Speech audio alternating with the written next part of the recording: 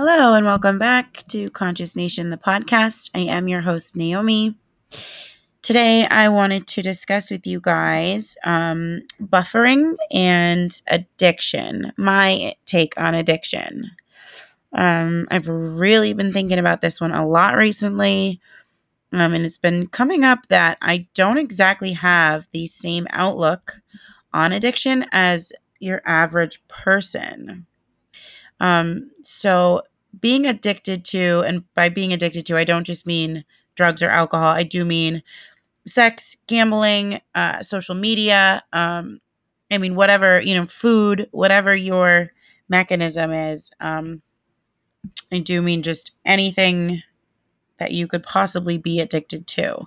The reason I don't like the current conception of addiction is because some doctors and people say that you either are an addict or you're not, and that the deciding factor in whether you are or not is your anatomy, meaning your genetics. So that if you are an addict, it means that your brain works differently than that of a non addict. And to me, that's false. It's false because I believe it's not really a matter, I don't think it's a matter of whether you are an addict or not. I think it's a matter of whether or not you are buffering. I think it all comes down to your coping mechanisms and how you handle, hard situations or trauma. So buffering, to me, buffering is the act of drowning out or pushing away your feelings. So everyone does it in one way or another and to one extreme or another. Like I said, you can do it with food, exercise, sex, gambling, social media, drugs or alcohol, socializing, millions of things that you can buffer with. Just like there's how many different things you can be addicted to. So the current concept of addiction, I believe, in a way, it's robbing people of their power. When you say, yes, I'm an alcoholic because I drink so much that I can no longer function, during my day to day life, I can't function anymore. I wake up and I drink all day long.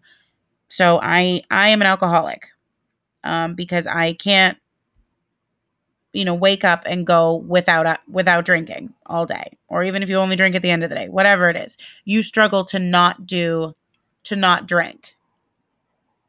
So you say, yes, I am an alcoholic. I believe I have a problem, so I need to stop drinking. Then you do it. You stop drinking.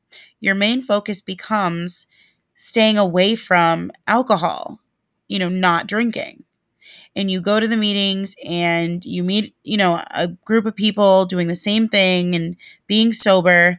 And now your life gets better. You start saving money and you get your license back and, whatever. Your life starts piecing back together, slowly but surely because you are no longer drinking. And it, meanwhile, a lot of your focus day to day is going towards not drinking, and making sure that you don't do it and you don't relapse and go back to drinking. And so, yeah, your life does get better. The pieces start falling into line again. Um, and things get under control. But like I said, now still your main focus is spent towards not drinking and making sure you don't do it. And the longer you go without drinking, the more sobriety chips you get and, praise and recognition and all these things. And you can go the rest of your life without ever taking a drink and your life would be sufficient. You are an alcoholic, whether you're drinking or not, you believe you're an alcoholic and you are sober however many years, life is great, everything is good. But now the issue I have is that alcohol now is the problem. Either alcohol or the way you were born and the way that your brain works. Those two are now the issue. And that to me is robbing people of their power and in a sense like their right to lead a quote unquote normal life. Does this make sense? I hope this makes sense. I do believe in addiction. I do believe anyone can be addicted to anything. I just need to clarify that. I do believe that you can be addicted to painkillers. Your body can physically need them to get through the day. Or I do believe you can be addicted to food. I do believe that, in the raw sense of addiction, I do believe in that. I just don't believe in the current concept of addiction. So it's more of, you know, how going about not, whether you are or are not one, and that your brain and how the way you're born is the deciding factor in whether you are or not. In your genetics, that's the part that I struggle with and that I don't truly believe in. Um, I know, multiple addicts, and I do know that addiction is a real thing. I just don't believe that you are either born an addict or you're not, that you either are or you're not. I believe it all comes down to how you cope and whether or not you do cope, with the hard issues and or traumatic things that have happened to you in your life. So I hope that that's clear and that that's making sense. Um, so yeah, like I had mentioned, I don't believe the issue is the addict's brain. I think it's different from a non-addict's. I just believe that it's all a matter of whether you cope with your negative emotions or not. If something hard or traumatic happens, and instead of allowing yourself excuse me, instead of allowing yourself to feel those difficult emotions and process it, instead of doing that, you push them away as a means of protecting yourself. Sometimes it's not even conscious that you're doing that. So the emotions don't just disappear, or the traumatic situation that happened, your feelings and thoughts about that situation don't just go away. Your brain is now constantly putting that effort in to push them away and keep them away. Um, and so to keep them from coming up, you're using, in this example, alcohol or whatever it is that you don't want, that you're using. For some people, it's, food. When I start to feel bad about myself, I'm going to eat, and drown out those feelings, buffer those feelings.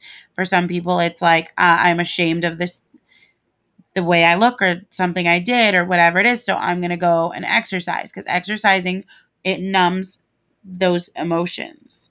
You know what I mean? It drowns them out and I don't have to feel them. And for some people it is drugs, whatever it is, whatever your mechanism is, you know, it's all a matter to me. It's not a matter of how you're born or what you're born with or the way your brain works. It's whether or not you're facing and allowing yourself to feel those emotions, or whether you're buffering them with whatever your vice is.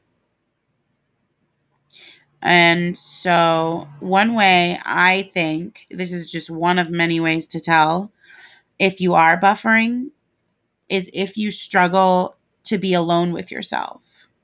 So, and not I can be home alone all the time, not so much physically alone by yourself. I mean, yes, that is an indicator, but I mean, when you are home alone, do you struggle to have no noise? The TV.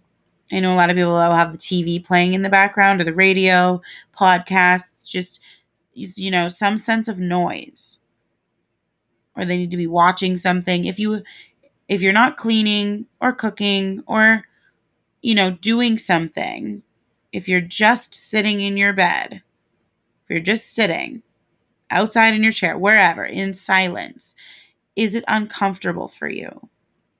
Do you feel there needs to be something like music, radio, TV? You need to call someone or text somebody or look at social media? Or are you able to sit with yourself for a decent amount of time, or is it uncomfortable? I think that is a surefire sign that you're buffering, because if you are able to sit alone with yourself in silence, you're not worried about what your mind is going to bring up and what's going to come to the forefront of your mind doing so. I really struggled with this for a long time, and there is no way around buffering. If you are someone who does it, then you just have to really explore what it is your mind is trying to protect yourself from. What are the negative emotions? What hard situations have you not fully processed yet and dealt with? And even if they're from decades ago in your past, what could have happened to you or that you witnessed that you're not exactly, that you haven't fully processed yet. And I think that not everyone knows that they're buffering, because I think you either assume you're either an addict or you're not.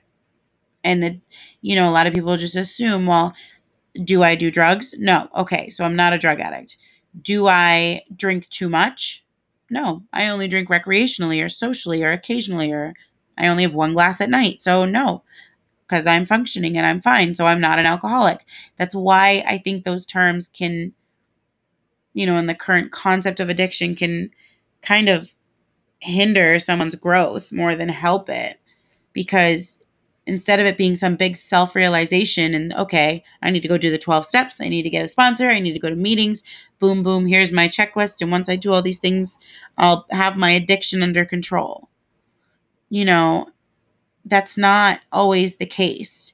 Addiction is not always drugs or alcohol, first of all. And addiction, you know, isn't black and white. You could just be buffering, and you could be doing it with a lot of really healthy things. Exercise, it's a really healthy thing. But if you're using it, subconsciously as a way to not feel negative emotions, then no, it's not necessarily a healthy thing for you. And so I hope that my standpoint on all of this is coming through clear, and that you're understanding, what it is I'm saying and where it is I'm coming from. I don't want this to come across the wrong way. I don't want to offend anyone here. This is, just my mentality on the subject. And I do, struggle with, coping with my negative emotions, in a way. And I think that just staying conscious of that and really making sure that you're processing all of your feelings, the hard ones included, and the bad, feelings too, I think is really important for all of us to be able to be our best selves and really go into our lives as our best selves. So thank you so much for listening. I'm sorry I haven't recorded in a couple weeks now. I did get a second job bartending for the summer, just for the extra money of it, and things have just been crazy, crazy around here. So I will stay more consistent with it from here on out with my new schedule, and hope to see you guys next time. Bye.